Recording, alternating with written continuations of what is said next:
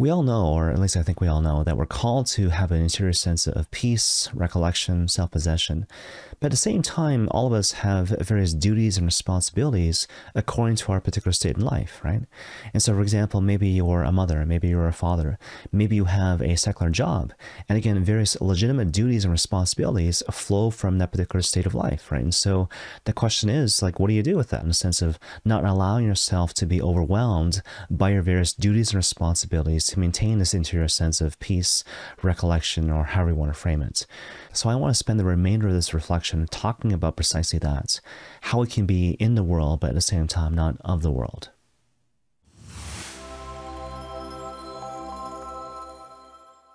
Okay, so the first thing that kind of comes to mind is this notion that grace essentially builds on nature, which is basically to say this.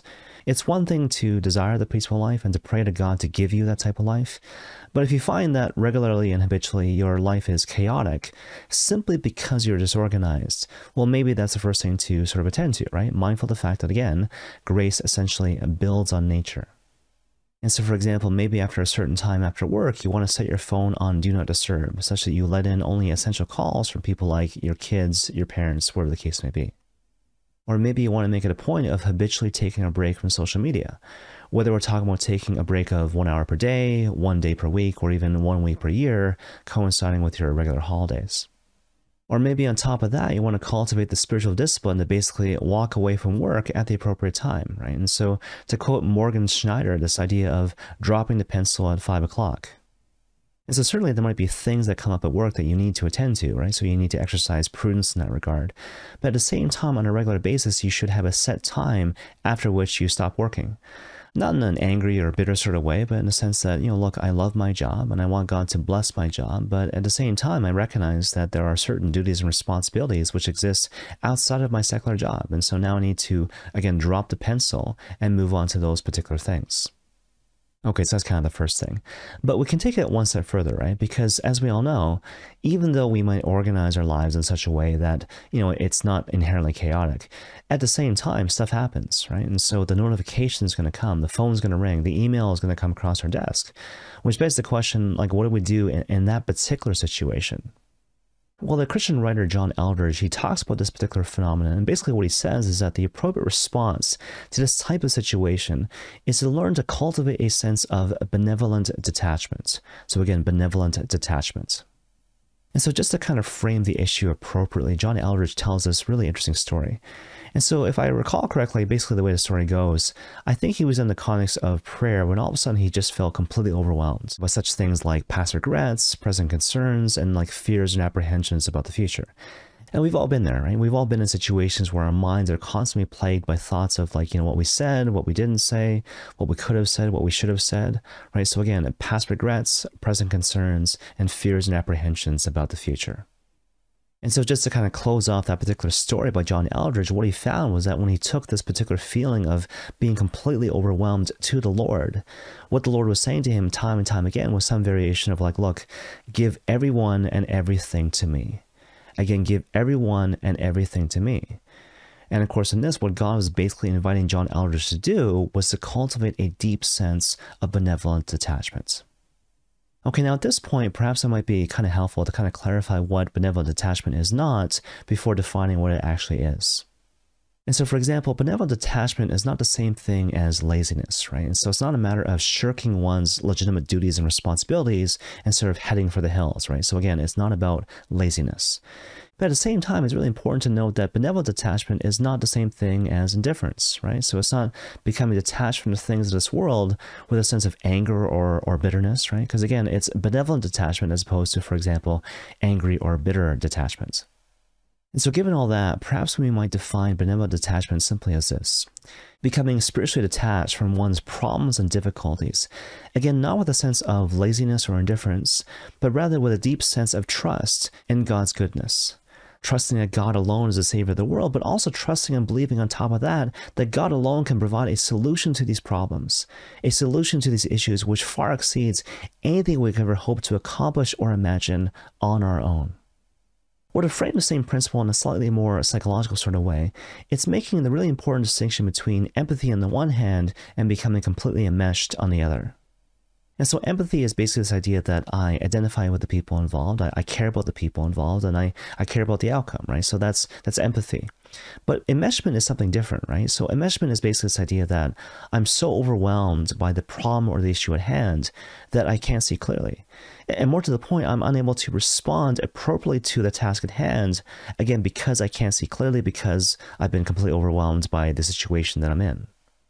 And of course, the whole idea is that benevolent detachment is more in line with empathy as opposed to enmeshment, such that I'm not so overwhelmed by the situation at hand that I can see clearly what are the few things the Lord wants me to do carefully and well to kind of help move the situation along in accordance with his divine providence, trusting again and believing that he's ultimately carrying the day.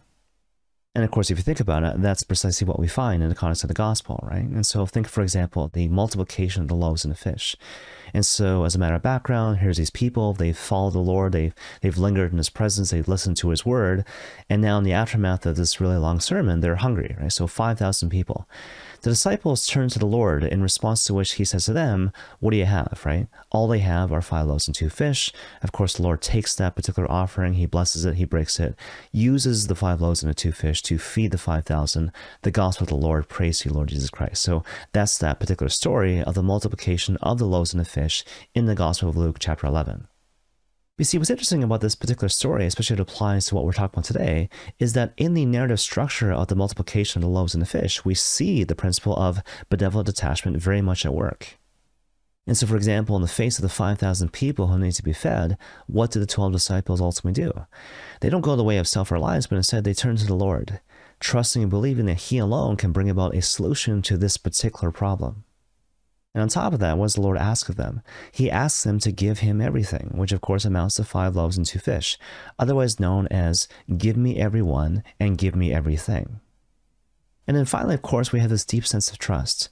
Deep trust in God's power for sure, but also in a certain sense, deeper trust in his goodness. I trust and believe that you alone are the Savior of the world, and I trust and believe that you alone can provide a solution to this otherwise impossible situation. And that, of course, results in the great miracle, the multiplication of the loaves and the fish. Okay, now obviously there's kind of a lot going on here, but perhaps I might leave you with a few kind of practical tips to cultivate a sense of benevolent detachment and the spirit of surrender. So the first thing that comes to mind is essentially this. Whenever you're feeling overwhelmed, which happens all the time to all of us, to get in the habit of constantly praying to the Lord some variation of, Jesus Christ, I give you everyone and everything. I surrender everyone and everything to your providential care. And again, to say that prayer, some variation of that prayer over and over again. And personally, I've found that it really helps to kind of name explicitly the things that you're trying to surrender to the Lord, right? Again, whether we're talking about like family, friends, past regrets, past hurts, future concerns, whatever the case may be.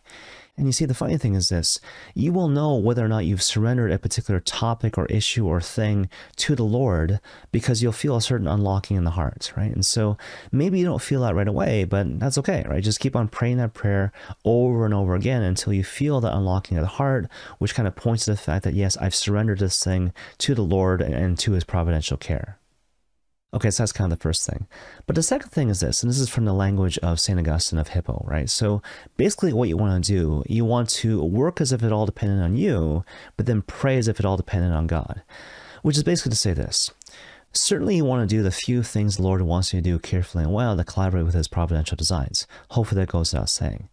At the same time, to kind of quote Jake Kim, you want to make sure that you're not attached to the results. And so again, you do everything that God is calling you to do to collaborate with his providential designs, but at the same time, when it comes to the outcome, when it comes to the results, you say to the Lord, like, okay, these things are left to you.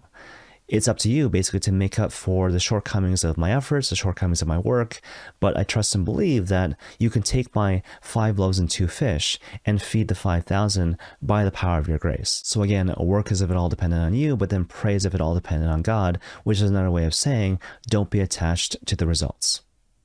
Okay, but that brings us to the final bit of practical advice. And again, this is from the writings of John Eldredge.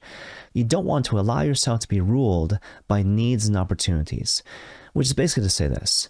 Quite apart from the things that you could do in terms of things which might correspond with opportunities and your own kind of gifts and talents, you want to make sure that you are ruthless in terms of situating everything in terms of God's particular call for your life. You want to make sure that you don't expend even the slightest amount of time and energy in a particular direction unless you feel that God is specifically calling you to do those particular things carefully and well. Mindful of the fact that the human heart, your heart, my heart, our hearts were never meant to carry all the burdens and sufferings of the sinful and fallen world. Because at the end of the day, these things were meant to be carried by Christ and Christ alone. Okay, now at this point, I'd like to kind of end with two kind of concrete examples just to kind of drive the point home. And so the first example comes from the Gospel of Luke chapter 4, right? And so in this particular story, Jesus has just healed Simon Peter's mother-in-law, and he's just healed a whole bunch of people in this particular town, in the aftermath of which he kind of goes up to this mountain to pray and behold the Father in heaven. But then what happens is that St. Peter, on behalf of all the people, all the disciples, he finds him and he says to Jesus, look, everyone's been looking for you. And implied in this is that, look, you got to go back to this town and heal more people and teach more people because more stuff needs to be done. In response to which the Lord says to him, basically, no, we're going to move on and we're going to go on to the next town. And of course, what do we see in this but benevolent detachment, right? And so even though there still existed in that town various needs and opportunities, the Lord discerned correctly that the Father is not calling me to be here, but instead he's calling me to move on, to attend to the next town and the town after that. And the reason why that's okay is because at the end of the day, God the Father holds all these things in his hands. And so therefore the Son can move on to the next town. Okay, one final example, and I'll kind of end with this. And so this particular example is from the life of Brett Powell, right? And so basically as the story goes, Brett Powell was watching this soccer game in the context of which his younger son made a mistake, which led to the scoring of the winning goal by the opposing team. And so just kind of put yourself in a situation, right? And so in the aftermath of seeing this colossal error made by his son in the context of the game, Brett Powell's fatherly heart was kind of beating overtime and his mind was kind of racing. And so he was thinking about all the things that he might say to his young son to console him in this moment of tragedy and difficulty and whatever the case may be. And to make matters worse, when Brett looked over at his son, he could see a tear forming in his eye. And so he thought, well, there you go, right? My son is really distraught. And so as a father, I need to say to him the appropriate thing to kind of get him over the hump. But then funny enough, what happened is that once Brett's son got into the car and Brett was preparing himself to kind of say these words of wisdom to his son, he noticed his son kind of pick something out of his eye. I think it was like a turf ball or something. In the aftermath of which his son said, I got it. And so, Dad, can we go get some hot chocolate? And at that point, of course, Brett realized that his son wasn't bothered by the game at all, and that he himself had completely misread the situation, such that if he had kind of dove into the situation kind of head first and said all these things that he was planning to say, it would have made the situation worse as opposed to better. And of course, the takeaway message, again, is to not be ruled by needs and opportunities, but instead to habitually and regularly stop and pray into the thing and ask the Lord, in all honesty, Lord, what is it that you want me to do with regards to this particular problem or issue? And realize that probably he doesn't want you to take on a whole bunch of things, but instead, again, he wants you to focus on doing a few things he wants you to do carefully and well. Again, not because you're being lazy, not because you're indifferent to the problem at hand, but rather because you trust in God's goodness. I trust and believe that Christ alone is the Savior of the world, and I trust and believe that the Father, at the end of the day, holds everything in his hands. And may God bless you all.